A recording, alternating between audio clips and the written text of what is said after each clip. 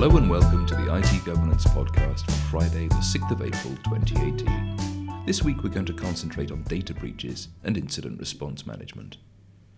The security researcher Dylan Houlihan reports that the US bakery cafe chain Panera Bread leaked customer information in plain text, including the full name, home address, email address, food and dietary preferences, username, phone number, birthday and last 4 digits of a saved credit card of any user that had ever signed up for an account for some 8 months, despite acknowledging that the vulnerability existed and claiming to be working to fix the issue.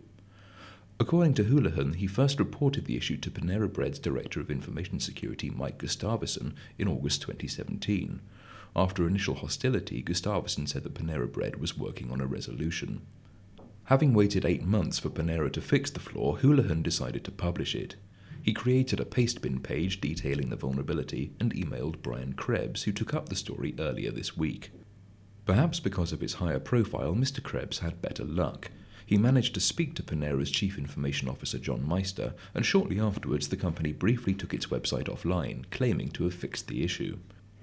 Mr. Krebs wrote, "It's not clear yet exactly how many Panera customer records may have been exposed by the company's leaky website, but that number may be higher than 7 million. In an update to his blog published later that day, Krebs reports that minutes after he'd published his story, Panera gave a statement to Fox News downplaying the severity of this breach, stating that only 10,000 customer records were exposed. According to Krebs, however, not only had Panera actually failed to fix the bug, it was also present in Panera's commercial division, which serves countless catering companies. So, rather than 10,000 or even 7 million users being affected, the actual number of victims was closer to 37 million. As of the time of recording, PaneraBread.com is offline again. Panera Bread isn't the only organisation to have come under fire this week. The gay hookup app Grindr has been widely criticised for sharing its users' personal information, including their HIV status, with third-party organisations.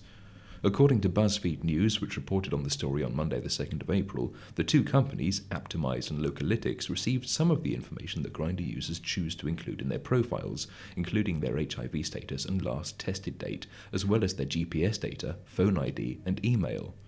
Grindr's Chief Technology Officer Scott Chen said, "Aptimize and Localytics are two highly regarded software vendors which help us improve the experience for our users.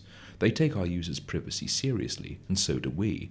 Grindr has never sold, nor will we ever sell, personal user information, especially information regarding HIV status or last test date, to third parties or advertisers."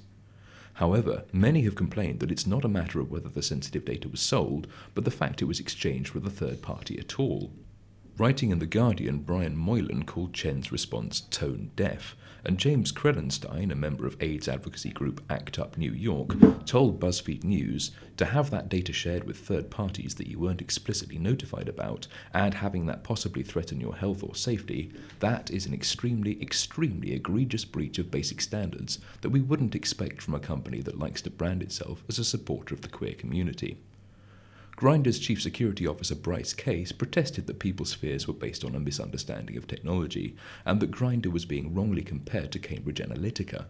"It's conflating an issue and trying to put us in the same camp where we really don't belong," he said. Later the same day, however, the company, which has 3.6 million active daily users, said it would stop sharing users' information with third parties when the app was next updated.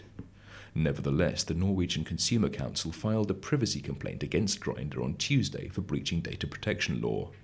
TechCrunch reports that Finn Myrstad, the Director of Digital Services at the Council, said, "Information about sexual orientation and health status is regarded as sensitive personal data according to European law, and has to be treated with great care.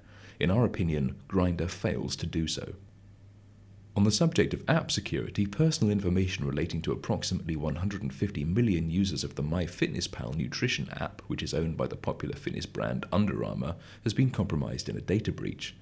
According to Under Armour, it discovered on the 25th of March that an unauthorized party had acquired data associated with MyFitnessPal user accounts in February. Affected information included usernames, email addresses and passwords, the majority of which were hashed with bcrypt. Other information was protected with SHA-1. Users are advised to change their passwords on all accounts that use the same login credentials. The date Under Armour published its notice? 29th of March, 4 days after discovering the breach. Bit better than Panera's 8 months, eh? At 150 million breached accounts, this is the largest breach of the year. I bet it won't hold that record for long. The lesson to be learned from all of these incidents is that in the wake of the Facebook and Cambridge Analytica incident, and with the GDPR less than 2 months away, how you respond to a data breach really matters. Check out our website for more information about cyber incident response management. Well, that'll do for this week. Until next time, you can keep up with the latest information security news on our blog. Whatever your information security needs, whether regulatory compliance, stakeholder reassurance, or just greater business efficiency, IT Governance can help your organization to protect, comply, and thrive. Visit our website for more information, itgovernance.co.uk.